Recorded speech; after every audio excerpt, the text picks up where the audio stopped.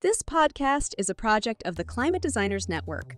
Hey, this is Eric. Welcome to Season 3 of Climathon. This season, I'm talking to women across the globe who are at the forefront of climate science and climate action. Each guest is a thought leader in one or more of the drawdown.org climate solution sectors. What, you may ask, are the drawdown.org solution sectors? Well, important topics like renewable electricity, soil and agriculture, architecture, oceans, health, education, so much more. The goal of this season is, of course, to continue to help design educators incorporate a foundation of sustainability and regeneration into their courses and, in turn, inspire more climate designers. Climate solutions are already here. You can literally start being part of the solution today. Climify brings these solutions to you. So no matter what your skill or knowledge level, you can implement what you learn today in your personal life and classroom.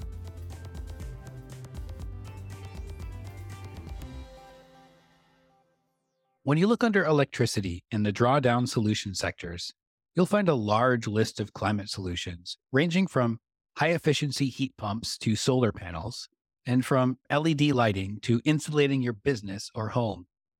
The guest today, Pamela Fann, checks nearly all these energy solution boxes through her truly inspirational Black-owned business, Impact Energy. But beyond electricity, Pamela also is helping her clients understand that equity and inclusion is vital for environmental justice and cannot be untangled from our climate problems. One of the many key takeaways I had from this interview today was how best to work within a community to restore their power and voice in making the changes they need. I hope you are inspired by Pamela's work and help support all her efforts. Hi, I'm Pamela Fann, co-owner of Impact Energy, a certified Black women-owned energy services company where we specialize in both project installation of electric vehicle charging installs and maintenance, heat pump installs, and energy audits, and also with a focus on workforce development. So working within communities for economic impact and economic development. I am a certified diversity professional, a certified diversity trainer, and I've been working in the energy industry on equity issues for over 5 years. I'm personally located in Atlanta, Georgia, but our office is based out of Massachusetts, and we do work across the U.S. You can find us at www.impactenergy.energy, or you can find me on LinkedIn under Pamela Fann, as in Frank, A-N-N, as well as you can find Impact Energy on LinkedIn as well, and follow us. Welcome, Pamela. Thanks for being on Climify today. Thank you for having me. I'm looking forward to this conversation. Me too, yeah. It's been a while since we first met each other when we talked on Zoom. I don't even know, was it like a month ago?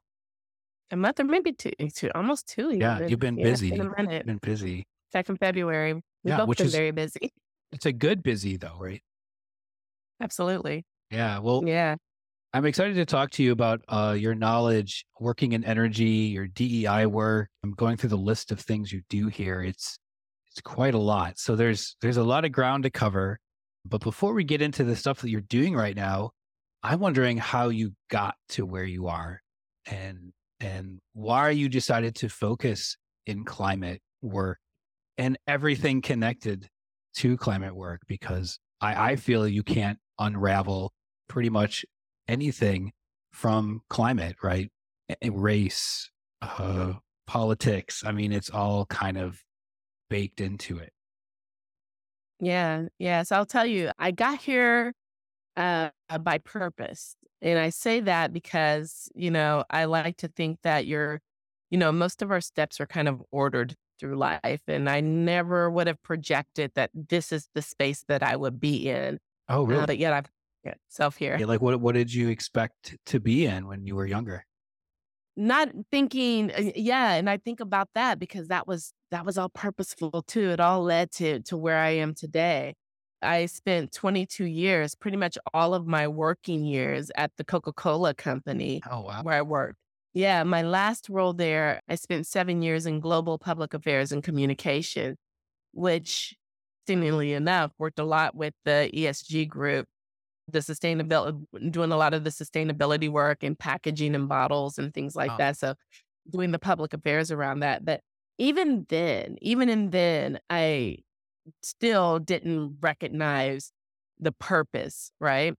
Also, they did a lot of work with women in the 5 by 20 project that reused, whether it was Coke bottles or caps or material in some sort of way to make things with to then go resell on a marketplace. So you mm, think about sustainable products in that way, and then you could buy these products through a booklet, a 5 by 20 booklet, and the funding from that goes back to the women in these villages, and these are women all over oh, I the didn't know globe. that.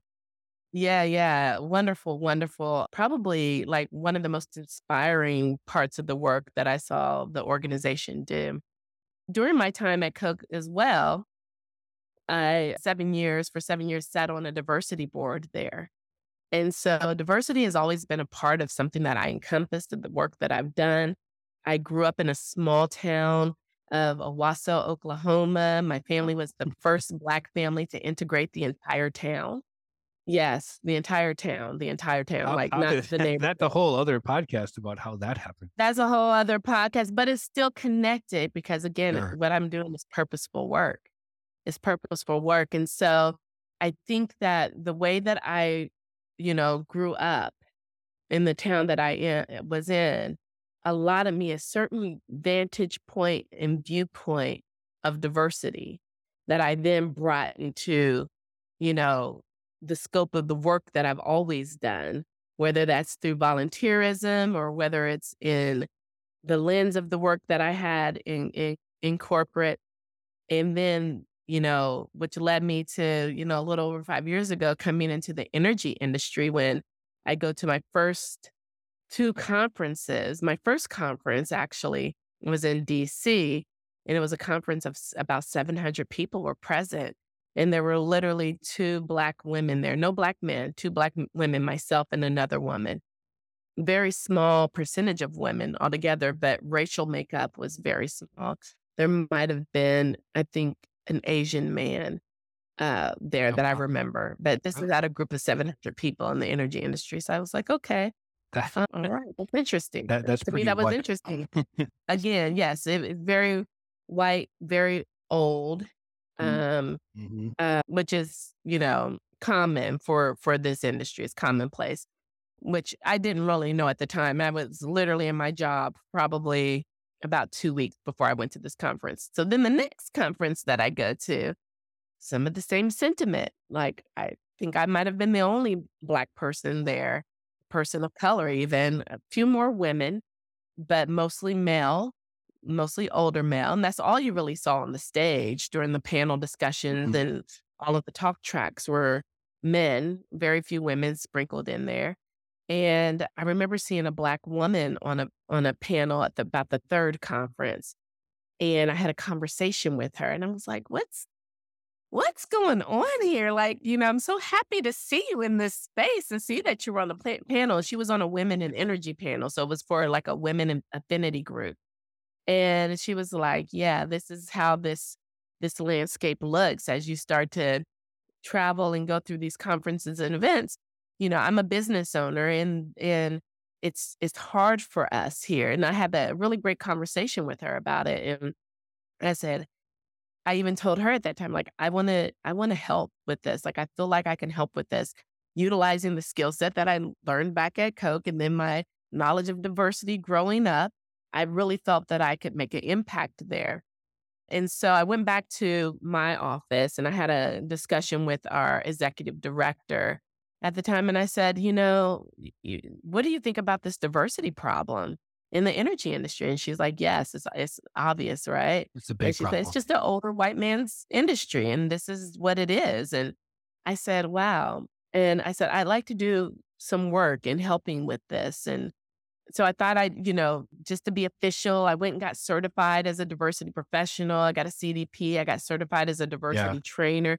And this is well before it even became popular after George Floyd and people wanted to get into these careers.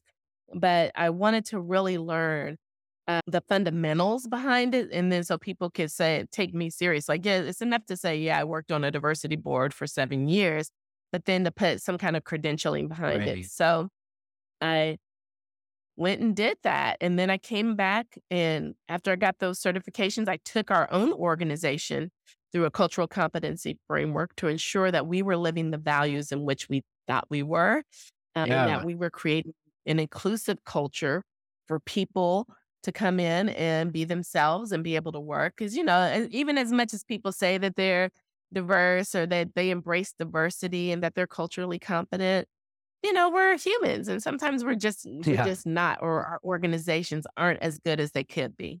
Yeah. Was that sort So, of was that like a workshop, or what kind of what was that all about? How did you come to the conclusions about, were you diverse in terms of what your mission said? yeah, no, it's actually building out a framework. So taking the organization through assessments Hmm. to see what the employees thought that worked there, no matter how big or small the organization is. Your employees are your best indicators and trackers for That's how well true. you're doing on inclusivity, right? Asking questions like, do you know how promotions are awarded within a company? That's diversity, because people have to be able to feel like, they're not being discriminated against, whether that's through pay disparity or any other means. Do Right. you have a 360 feedback where you can give feedback to your managers as well as your, doing peer reviews? All of that HR process stuff is a part of it. So it's not just doing bias training. Everybody thinks it's Yeah. about bias training and learning about our I biases. do that all That's a the big time part at the of it. university. We have, I think, three different tests Yes. every year. Yeah. So you take the bias test. Are you biased? Yes, of course you are. Yeah. Yeah. Everybody's biased. Every day. Yeah. Right. We're all biased. So it's gonna come Mhm. out the same way every time. You're biased because we all are. So yes, doing bias training, and trainings are a part of that, but trainings alone don't create an inclusive culture. You do have to be intentional and put intentionality behind creating inclusivity into your organization and inclusivity into your work and how you work. So then I began working with other organizations on developing frameworks for their cultural competency within their organizations. They were like, yeah, we want to become more diverse too. And then after George Floyd, it was like everybody wanted to become more diverse because, they had made these commitments to diversity and we're going to do better, but they didn't know how to go about doing it. So then I started working with companies and organizations. And a part of that framework is also, how do you work within communities? How are Yeah. you understanding the needs of communities within your work and building equity into that? Because as energy companies, right, you're dealing with communities who have taken on the brunt of climate change, who have Correct. taken on the brunt of environmental justice. And if you're going into these communities looking like the people that I saw in those first couple of conferences, Right. They're not going to trust them, right? they're not going to trust you. They're not going to trust anything you're saying because you're the same people that caused harm to their communities. Mm. So how do we bridge those gaps? How do we, one, get you people employed there? Because, what I was hearing is, we don't know where to find the diverse candidates. We don't know where to find diverse people. We're all over. Like, Yeah. yes, we're What all What are over they your talking network. about? That's exactly it. But, you have to think about it, and it's honest for them that they don't know where to find the candidates or the people because their network is small. Mm. If Interesting. you're not a person who embraces cultural differences typically, and you hadn't done that, and it's not a part of your normal regimen, then you are going to look at, hmm, who went to school at the same school that I went to, which might be a predominantly white school. Or, you see a resume, who got recommended from this person. It might be someone in your network recommended this person to work for you, and more than likely their network looked like them. So Hmm. you got it, honestly. So I help teach them how to, divert the path a little bit and rebuild those networks so you are creating a more diverse network of participants to your applications. because your communities and the people that you're actually your customer base and people who you're actually trying to do this work for, people in your office need to look like that customer base. Yeah. People in your office need to have that experience that sometimes lends to thoughts and different reactions. You have to have someone on your team that can raise their hand and say, this is not equitable. And so creating inclusivity within your organizations and work is what's going to help build that equity into doing the work externally and doing the work in Yeah. those communities. And yeah, I mean, we're doing a disservice to ourselves if we're not diversifying our organizations to meet community needs. Because again, those are the communities that are being left behind in this transition. And so, in order to make those communities whole and to bring them along with us, you're going to need to have some people that look like those communities and can Mhm. understand the problems and the systems and the way that things work in those communities too. Yeah. So I'm wondering, you talked a lot about impact. I'm guessing this is the impact you want with the name Impact Energy. Yeah, that's the whole impetus behind our name is that we want to make an impact within communities, and we're doing that through because we have the knowledge of going out and how to get the contracts and how to get the project work for EV installation, for EV maintenance, for energy auditing. But we're also going to work with the communities to train people to go out and do the work of these projects that we win. Mm. So not only are we going to make communities whole by making them healthier, by installing electric vehicle charging stations in their communities and educating them about EV charging and EVs, that they are cost effective. They are a cost effective option and some pretty almost more so than a car with an engine. Mm. That, you can drive out of state in one and go visit your family. If you've got, you know, a larger family and flying may not be an option for you and you drive everywhere. It's like, yes, this is an option and you can drive your family out of state. Absolutely. And it's the health benefits, the carbon reduction, the health benefits behind making this community a cleaner transportation community where you already are suffering from, the carbon effects of large warehousing or highways coming through your communities because of redlining, the systematic problems that we see in environmental justice communities that are really like, I don't want to say like the dumping grounds, but really have been True. for climate issues and environmental issues. And so going in and providing these options to communities and providing economic opportunity to where they can also see a future for themselves in this industry is really our mission. This is what we're passionate about and what we want to do. And we're making some really great strides on getting that done. That sounds wonderful. I was wondering as you were talking, and maybe you kind of hinted at it there, was what kind of messaging do you go into the communities with? It sounded you were talking a lot about economics, and what else has been working for you in terms of having them adopt some of these more clean energy installations? So I recently, well, over the past weekend, I was at a Southeast Environmental Justice convening that I helped organize with an environmental justice group, Harambe House, out of Savannah. And it brought together all of the Southeast EPA Region 4 states, except for Tennessee. We didn't have representation from Tennessee, but everyone else was there. In talking to community, that's one thing that you have to do. You have to get in there in the community and actually have these conversations with them. Yeah, got to build a Um, relationship, right? and build the relationships and build the trust and build the understanding of what they actually need. Talk to them about their needs. One, talk to them about their assets. What are some of the great things that Mm. the community already has in place? And then what are the needs that they have? The adoption with electric vehicles, some of the opposition to that has been and these are smart communities. They've been doing this environmental justice work for a long time. So their concerns are, what does the waste of these batteries after they're done look like, and is it going back into our community? Oh, wow. So how Yeah. does That's so that's good thinking. that's a that's good thinking. That's why I said they're very smart about their communities. They don't want to see more harm done for the sake of innovation. I see. Then second is, yeah, the cost, because most people think that you have to go out and buy the Teslas in order Mm. to have an EV. They don't know that there's cost effective cars out there. Like, they're not all super expensive. You've got Yeah. your Leafs, you got your other, and you can buy them used at that. You can get a used EV. I know, like here in Georgia, for around $8,000.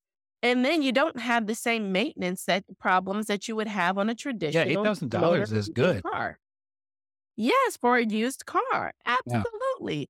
So it's the education piece around that, looking at the environmental effects. So utilizing a lot of the mapping tools that are out there. I know that there's the EJ screening tool that the EPA has. The DOE has a brand new environmental justice mapping tool that they utilize, which, for those listening, if you're interested in applying for any of those Department of Energy grants that are coming down as part of the infrastructure, the IRA or the BIL, bipartisan infrastructure laws, or the infrastructure bills, or Justice 40, you have to in order to qualify for any of those dollars, you have to be within those communities that they have mapped out on their Okay. site.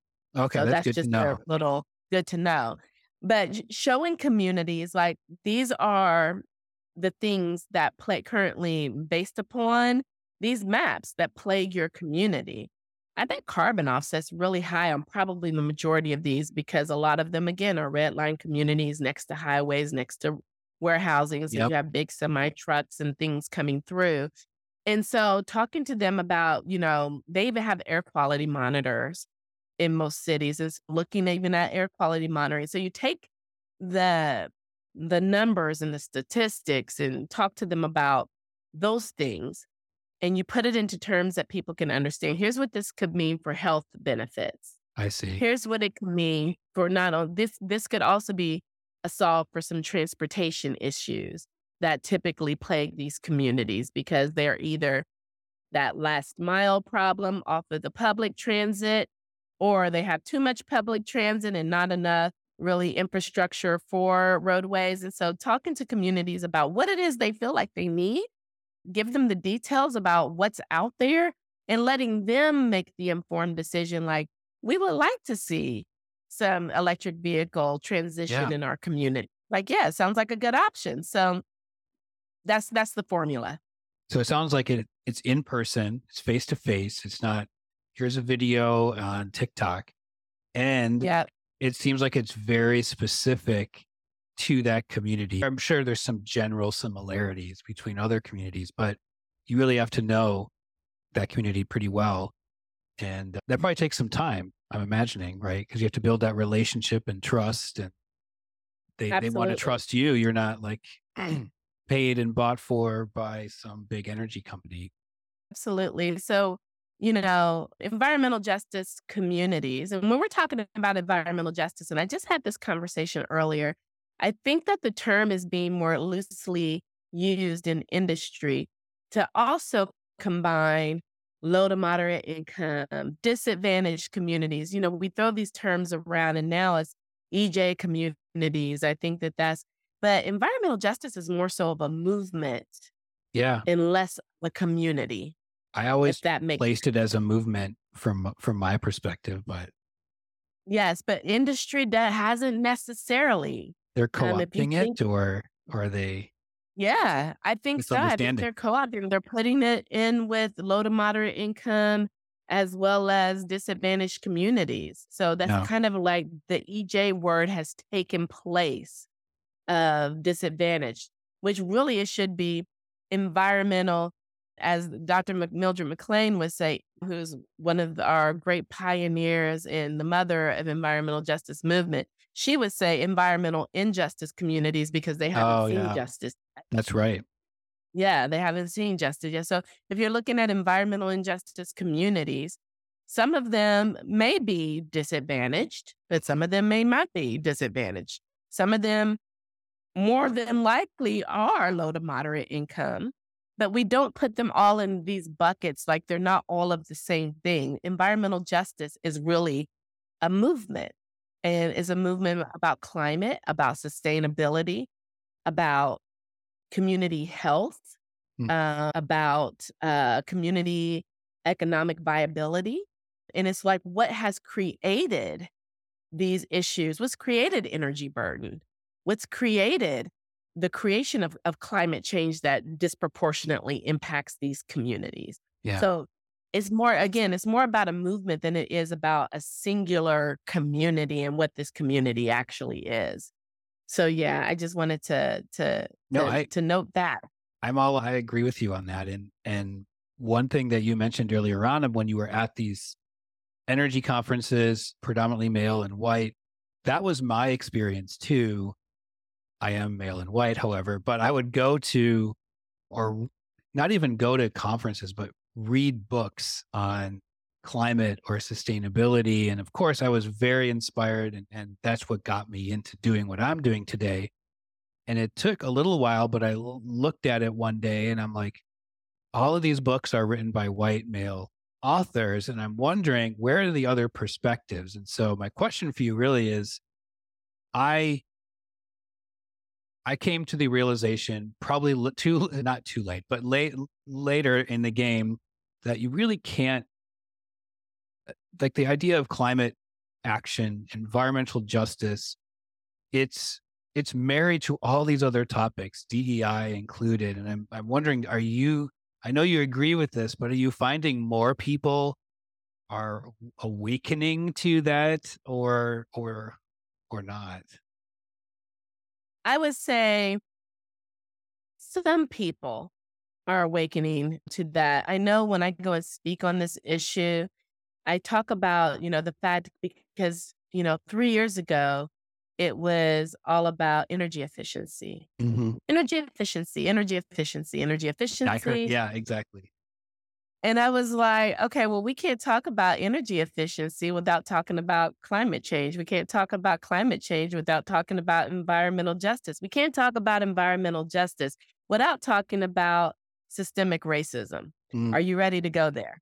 So, I just want to put insulation in my attic. Nope. yeah, yeah, like, no, like, we have to talk about all of that. I mean, because people are wanting to understand, like, utility companies is specifically try to understand, how come we cannot get minority or low to moderate income or disadvantaged communities, all of those terms, to buy into these energy efficient programs?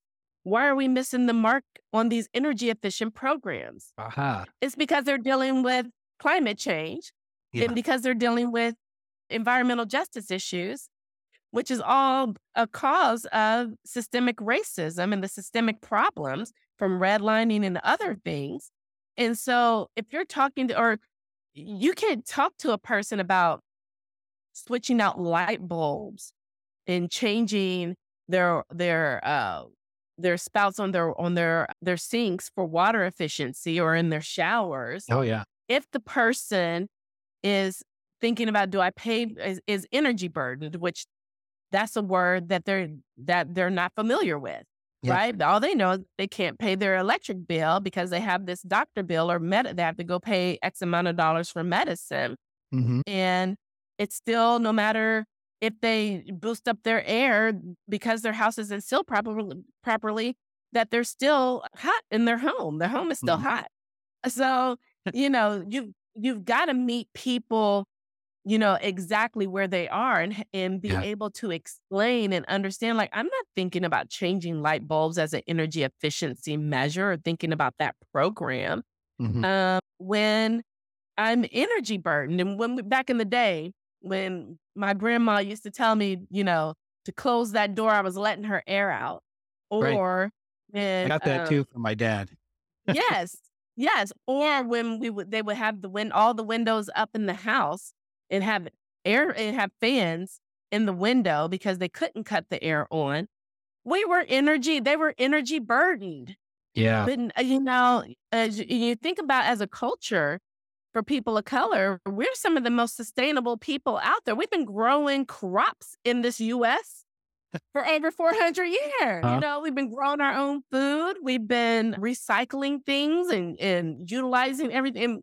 We've been saving energy in our homes. But the name of it, people tend to think that these communities aren't thinking about sustainability when these communities have been probably some of the most sustainable communities and Yeah. sustainable people out there. But they're also, because of conditions of systemic racism, you know, it's caused other issues to where it's hard to catch up.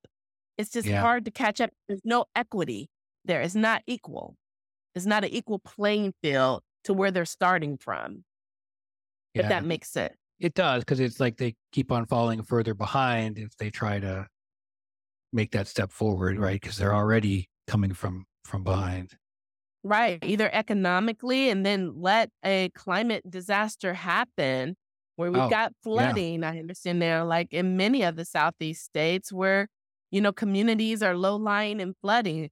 Who got put in those low lying communities? Why are they designated as that? Because probably from some redlining, because it Yeah. was undesirable property that, and so it is all connected. Yeah. Every single bit of it is connected. And you talked a little bit about, the books that you've read and things like that have been published by white men. And environmental justice communities are really at a point where they're like, the systems that are currently out there are very extractive. And they're like, Sure. they're coming into our communities, they're doing this research, they're inviting us to these focus groups, they're getting all this information from us, but they're not putting anything back into the Right. community that addresses our issues. And so it's that restorative justice model that we want to see happen for environmental justice community. When I'm talking about research and design, and people are like, will you help us with research and design for connecting with these communities? I'm like, what's the restorative part? It should be restorative research and design, because as we're going to be getting dollars for all this research on these communities, shouldn't we be giving it back to them so they can solve some of the issues that they have? Oh, yeah. Or are we just extracting from them? We'll be back after this message to learn more about restorative design and how to best co-create with the community. Where do young designers see themselves at the intersection of climate change and innovation, and how can we teach that intersection in the classroom? Designers are problem solvers, capable of imagining solutions for a more sustainable future. We have a bigger role to play in all phases of the design process, not just the beginning. My name is Rachel Cifarelli, graphic designer, recent college grad, and part of the Climate Designers EDU team. And after graduating, I realized today's classrooms tend to skip over that universal side of design. So if you're a design educator, I want to hear from your students. Help set in motion the first ever project that centers students at the intersection of design education and climate change. I want to know what your students think about sustainable design, how they see climate change impacting their future careers, and what even comes to mind when they hear the term climate design. Send your students to climatedesigners.org/edu/newwave-survey to take the 5-question survey or sign up for an interview with me. Help me inform a new wave of design education, one that teaches every designer how to be a climate designer. We're back with Pamela Fann. So restorative, can you define that in the environmental justice movement? What would be restorative design research? Restorative design research is this. If you involve community in your research efforts, for instance, we know that there's a lot of federal dollars that are becoming available. Which is Most of good. those, which is good, which is great. Most of those federal dollars are going to require that organizations work with community-based organizations to get this work done. So just about every grant that I've seen out there requires usually 3 partnerships. So it's saying that you have to connect with a partnership in that community Mm-hmm. to get this work done. Sometimes you have to connect with the school or university. or minority serving institution or HBCU to get this work done.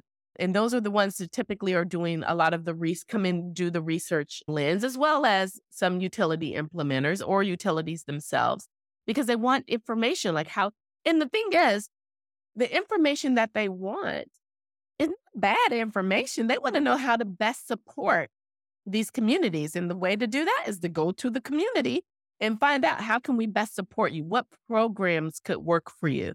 What type of workforce development should we be looking at for your community? But while you're extracting this information, also find out, as you know that you're going to get a certain amount of dollars for this project, how are you pouring that back into the community? So that's the restorative part. Are Yeah, you I see. actually developing a workforce development plan and pulling that together to go back to the community and say, now that we've done this research, we have X amount of dollars that we're going to provide for workforce training.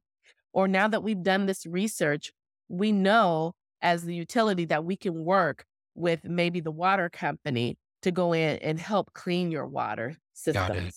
systems. So it's that restorative part. We'll give you the information. You can extract it from us, but give us something back Yeah. and put it in writing. So then that way we know Right. for sure. It's legal. Yeah, put it in writing so we trust know you. for sure that you're going to come back and do that. But that's what it is. And so as I'm working, and I will tell you, I'm currently working with a couple of organizations on RFPs to do research with, because I work closely with the community. So of course they're like, can you assist us with this? And I'm happy to do it because we need to do the work. Yeah. But it's also about, how are we pouring back into that community? What's the restorative part? So again, it's restorative research and design. I like that. Yeah. There's an example I heard on a podcast I was listening to recently, Matter of Degrees. And they were talking about a U.S. Department of Agriculture grant in Southeast Alaska. So I think it's called SAS, or Southeast Alaska Sustainable Strategy, in which it sounded a lot like what you just described there, but I think maybe even went further in that the grant was actually given to the community, and the community collectively, not through some other person or whatever, they had to come together and say, this is how we want to use that, like $8 million or whatever it was, to improve equity and environmental justice in our community. And this particular podcast was glowing about it because like, that's the way it should be done. And so that was inspiring. And so it seems like you're working that way too. And was this something that you got from Coca-Cola, or is this something that you just continually built upon after leaving that job in terms of knowing how to work so well with communities?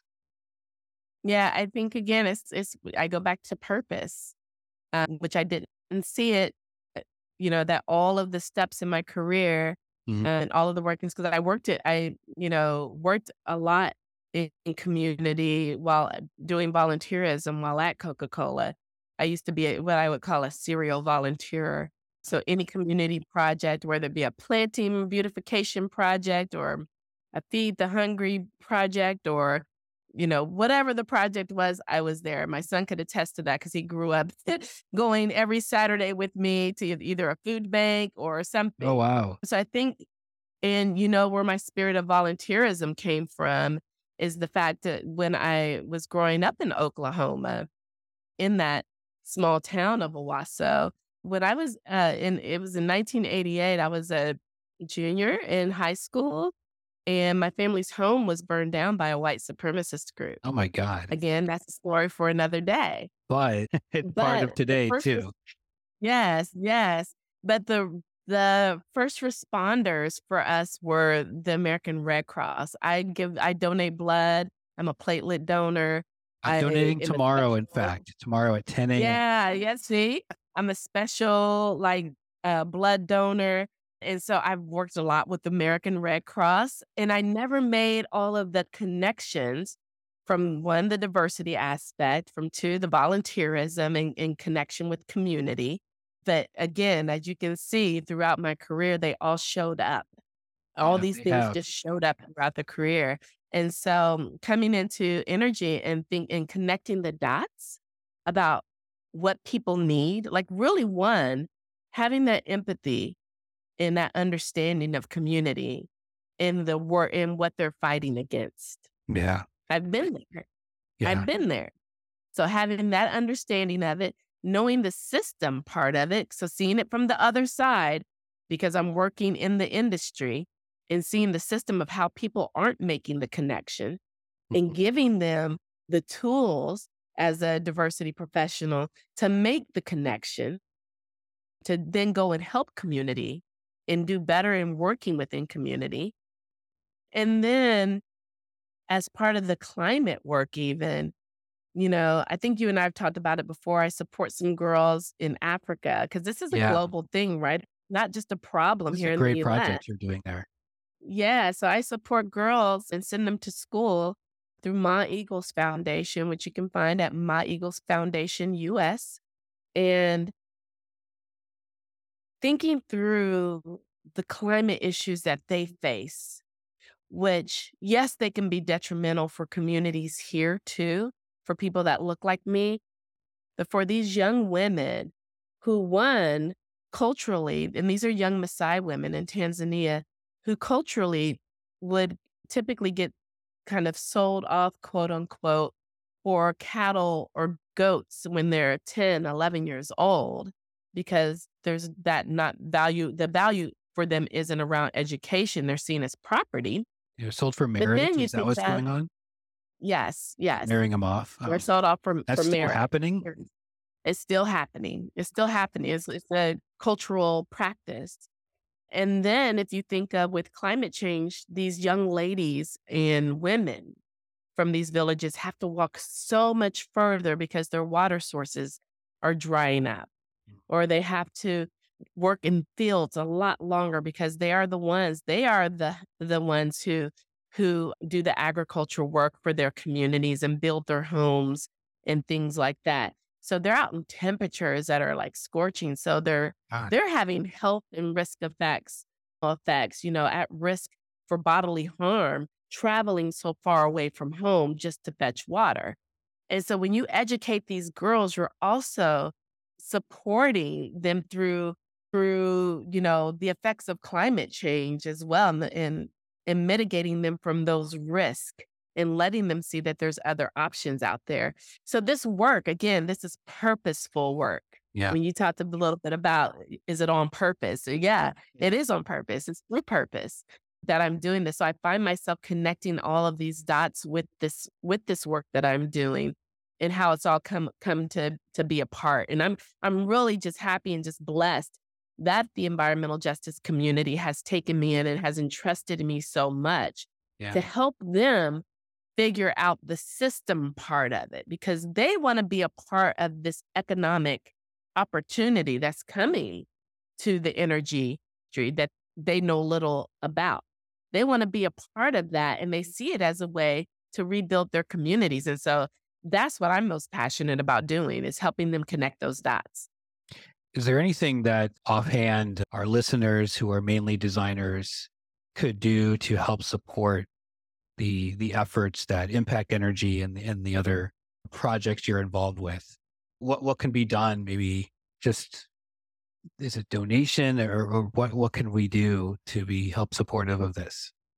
So I would say for My Eagles Foundation is definitely donation, because these Give money. girls are going to private school. We're in the process of trying to build a school as well and secure donations for that. So if your passion is around supporting girls in education, in particular girls who are really in need and so bright, and just it's so great to see that they realize they have a future, that would be at My Eagles Foundation US. And with Impact Energy, if you're thinking through how to work better within communities and how to build equity within your programs, contact someone like us. We are a certified minority owned woman energy services company. And we are uniquely designed to be able to go and work within these communities, not only through having the diversity experience, but having also the lived experience of these communities, which really lends to getting that trust and building that trust. So we want to see these dollars. And the thing, like you mentioned earlier about the project in Alaska, a lot of the federal dollars are going directly to community-based organizations, and then they have to find the partnerships. But a lot of these community-based organizations don't know who they should partner with. Okay. So it's really time to start getting out there and making those connections for them now, making introductions to your organization or to your school. If you haven't worked in community before, start getting out there now and understanding. Go to a community event, go to a neighborhood planning unit meeting and learn about what the community is dealing with and what are some of the issues. Go to a city council meeting and understand what's happening in your community so you can start making those connections now, because chances are they're going to need you. Although the dollars will flow, a lot of them directly to the CBOs, what are they going to do with it when they get it? They've got to implement it. And who can help them best with that?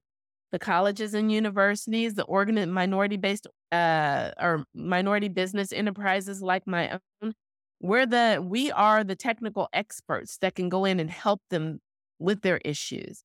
And Yeah. so, yeah, I think that really is like the best model. Like, go and find out what these communities need, immerse yourself in the community so they know who you are and where to find you when they do get these dollars or when it's time to apply for these funds. Because again, even though the funds go to them, they've still got to come with 2 or 3 partners too to Okay. make sure that that funding works. So Got get it. to know your communities. Yeah. You're also involved with a pretty great, you're on an advisory board with, is it JEDI? Is it, how do you, Yeah, so I'm a JEDI? JEDI advisor with Department of I love that Energy name. and NREL for their innovation prizes. And so they originally brought myself, and I think there were about 6 of us that either people from community or diversity experts that helped them with their first innovation prize.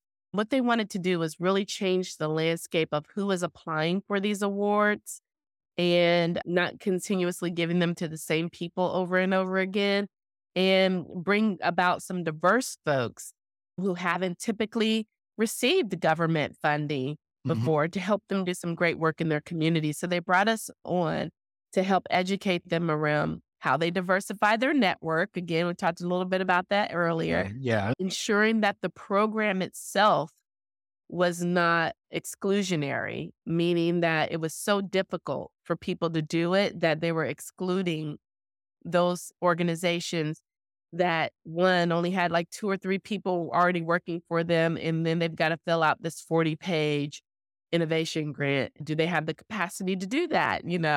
So they handheld them through the whole process, and they picked some wonderful, wonderful organizations. They had over 200 applicants, which they had never had before, and they were very diverse applicants. And so, yeah, they're doing a lot of great work. They brought me back to continue to do some Congrats. more work with their collegiate innovation prizes. I know you're going to share the link with everyone, Yeah. but there are several different programs in there that colleges and universities can be a part of and work within community and get some really great work done and some really nice grants. Yeah. A lot of my listeners are working as design educators in a college and university. And I'm on the website right now from the Department of Energy, or is it energy.gov that you sent me? And there's a lot of really good opportunities here for students interested in similar work that you do with internships, fellowships, and competitions. Can you talk to us more about actually those internships and fellowships and the competitions? Yeah, so I don't know a whole lot about the internships and partnerships, although I do know some people who have been fellows. I remember I personally know one of the first African American fellows that they brought on to work in their group. He's now actually a full-time person there. Hey, it worked But out. we had a lot of this. Yeah. And so we had a lot of discussions. It was about probably almost 5 years ago when we were introduced, when he started doing this work, and I was helping him think through some of the equity pieces of his work, and also helping because she was the only one of him at that time. in the organization, the only person that looked like him, Mhm. helping him navigate the challenges of being the only one that's still trying to lead the way for Yeah, that's others. tough. And now there's so many others. Yeah, now there's Mm, so many others. And that's good. so I've met a couple of the fellows. It's a great program. They tend to look for minority people in particular to do their fellowships. Their internships are great opportunities if you are, especially right now with the teams that they have at DOE. I've never seen it this diverse. Nobody ever has. Since they brought on a person, Shalonda Baker, to lead the equity work within DOE, they have really had a great focus of making sure the department and the group of people doing this work reflect the communities that they serve. And we are talking about nationalities across the board. They have a really, really great representation there, which makes you really proud to see. But with that, they're always looking for great people. So I think if equity is your jam, if that's something that you Hmm. believe in, especially in this climate and energy work, I implore you to go in there and take a look at the jobs. There are a lot of jobs out there now with the Department of Energy as well. Because what Great. it means is that if you get people in a position that they already come with a sense of diversity and diversity dexterity, and they know and they are engaged with diverse people and diverse thoughts, and we have them in these positions, that's going to make for better programmatic work that's going to Yeah, come out of these offices in the long run, not for the short agree. term, but for the long term. Yeah, it reminds me of there was a guest I had on last season named Brooke Havlick, and she was talking about this idea of two truths where, yeah, it's bad. There's some bad climate stuff going on, but there's also a lot of good stuff happening. And hearing the stuff that you're telling me right now just kind of reinforces that yeah, there's hope here and we can do this. There absolutely is. There's so much going on in this space. I thank God for diversity initiatives. I'm happy that many utilities have a diverse spend requirement, whether that be through their Yeah. prime I didn't even know contractors about or through that. That's great. through their subcontract. Not all of them now. Not all of them have it, but many have like a 40% diverse spend requirement, which means they have to engage minority owned businesses in this space. So, I'm happy to see all of the equity work that's being done. What makes me most excited is that I can actually see a vision for communities to become whole, not only to benefit from the dollars that will flow into their communities to do the upgrades on homes, streets, infrastructure, get some of the technologies, community solar projects, EV charging station, possibly even wind, who knows, for rural communities too, to see those things come into their community and create economic impact. Like Yeah. this is the first time that there is a directive from the United States government to ensure that that happens. And so I'm really excited That's that great. those opportunities are there, but I'm also nervous Yeah. because we know that we have a short window in which these dollars are out there because, as the changes happen with administrations, we can't guarantee that this administration will still be there, Got to right? make sure something positive is is still You've happening. gotta make sure something positive continues from Yes. this. So all of these and funding and dollars and partnerships that are being created, the people who want to see change like us, we've got to keep it going. You We've got to got to keep it keep going. talking about it. We've got to keep the connections together and we have to keep it going so it can be a permanent, sustainable thing. Yeah. Totally agreed. I mean, it seems like just just from just from the idea of trying to do things better environmentally is one hardship.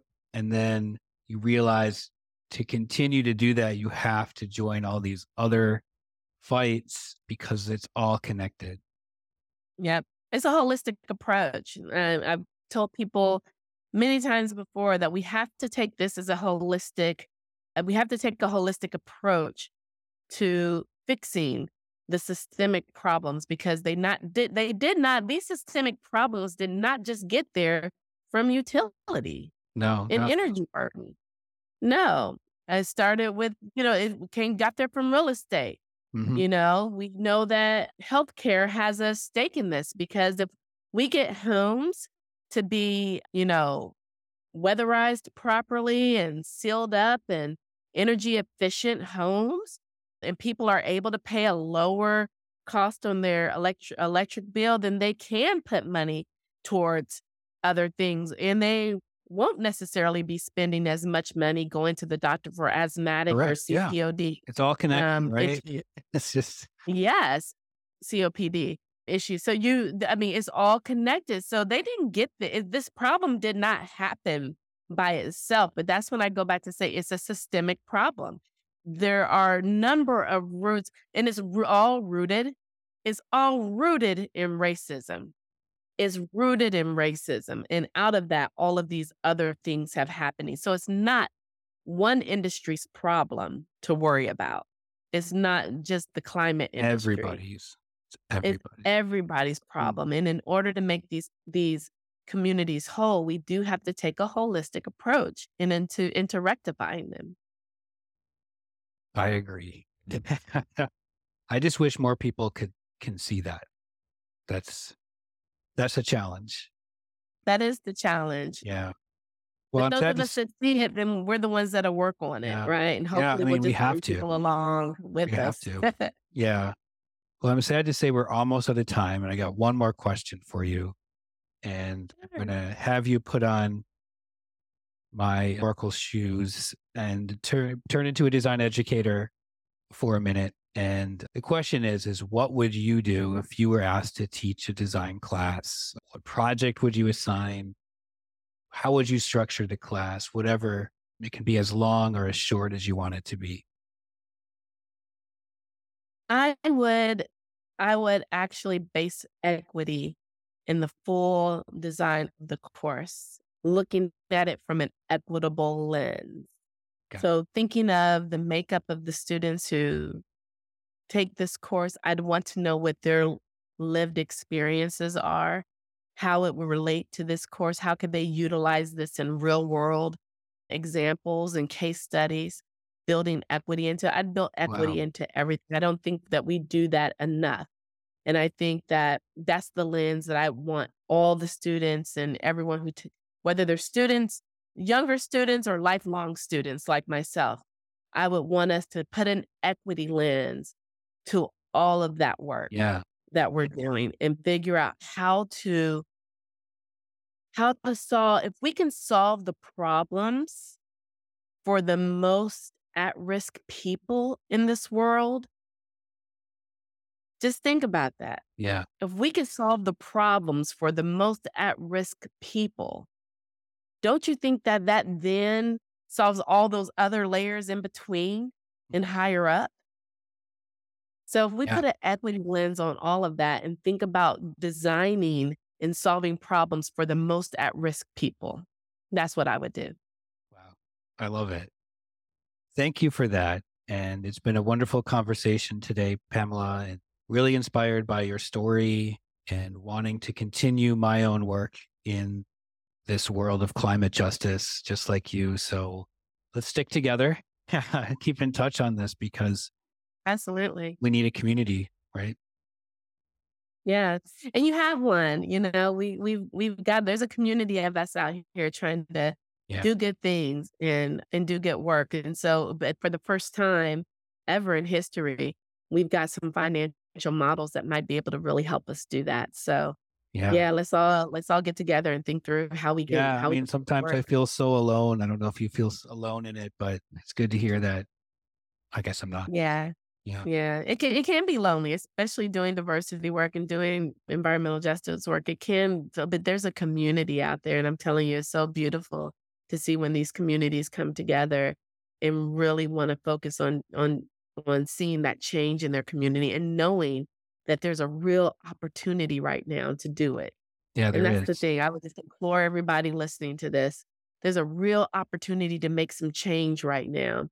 And if we can all pull together our resources and and thinking caps and work together, oh, we can do some amazing work for communities. Maybe we won't hit every community, but we can get a lot done. Mm, yeah. Well, where can we find you online so we can help connect and support you? Absolutely. So again, we're at w.impactenergy.energy is our website. You can also reach out to me on LinkedIn under Pamela Fann, and that's F as in Frank, ANN. And you can also follow us on LinkedIn and Twitter. So we're on Twitter as well under Impact Energy, and you can follow us there. But yeah, happy to reach out. Reach out if you have any questions, any thoughts. Happy to respond back again and create this larger community of resources so we can begin to really start seeing, we can be the change that we want to see. We really can. And so let's all put those efforts together to do that. Agreed. Well, it's nice to have you on the show, and thank you for taking about an hour of your time to be with me. Oh, it's no problem. I enjoyed it. Thank you so much. Climify is produced, edited, and engineered by me. A huge special thanks this season to Ellen Keith Shaw and Christine Pilot for their gorgeous work on our new branding. Batul Rashid and Mark O'Brien for their continued design help. Bianca Sandico as our new podcast manager, and Brandy Nichols and Michelle Wynn for their strategic guidance and always supporting me on helping to improve the offerings of this podcast. If you enjoy the work we all do here and you have a spare minute or two, we would truly appreciate it if you left a rating and review over at Apple Podcasts. The more folks that review our program, the higher the algorithm pushes up Climify in the search results, and in turn, the more likely we all can learn how to become climate designers.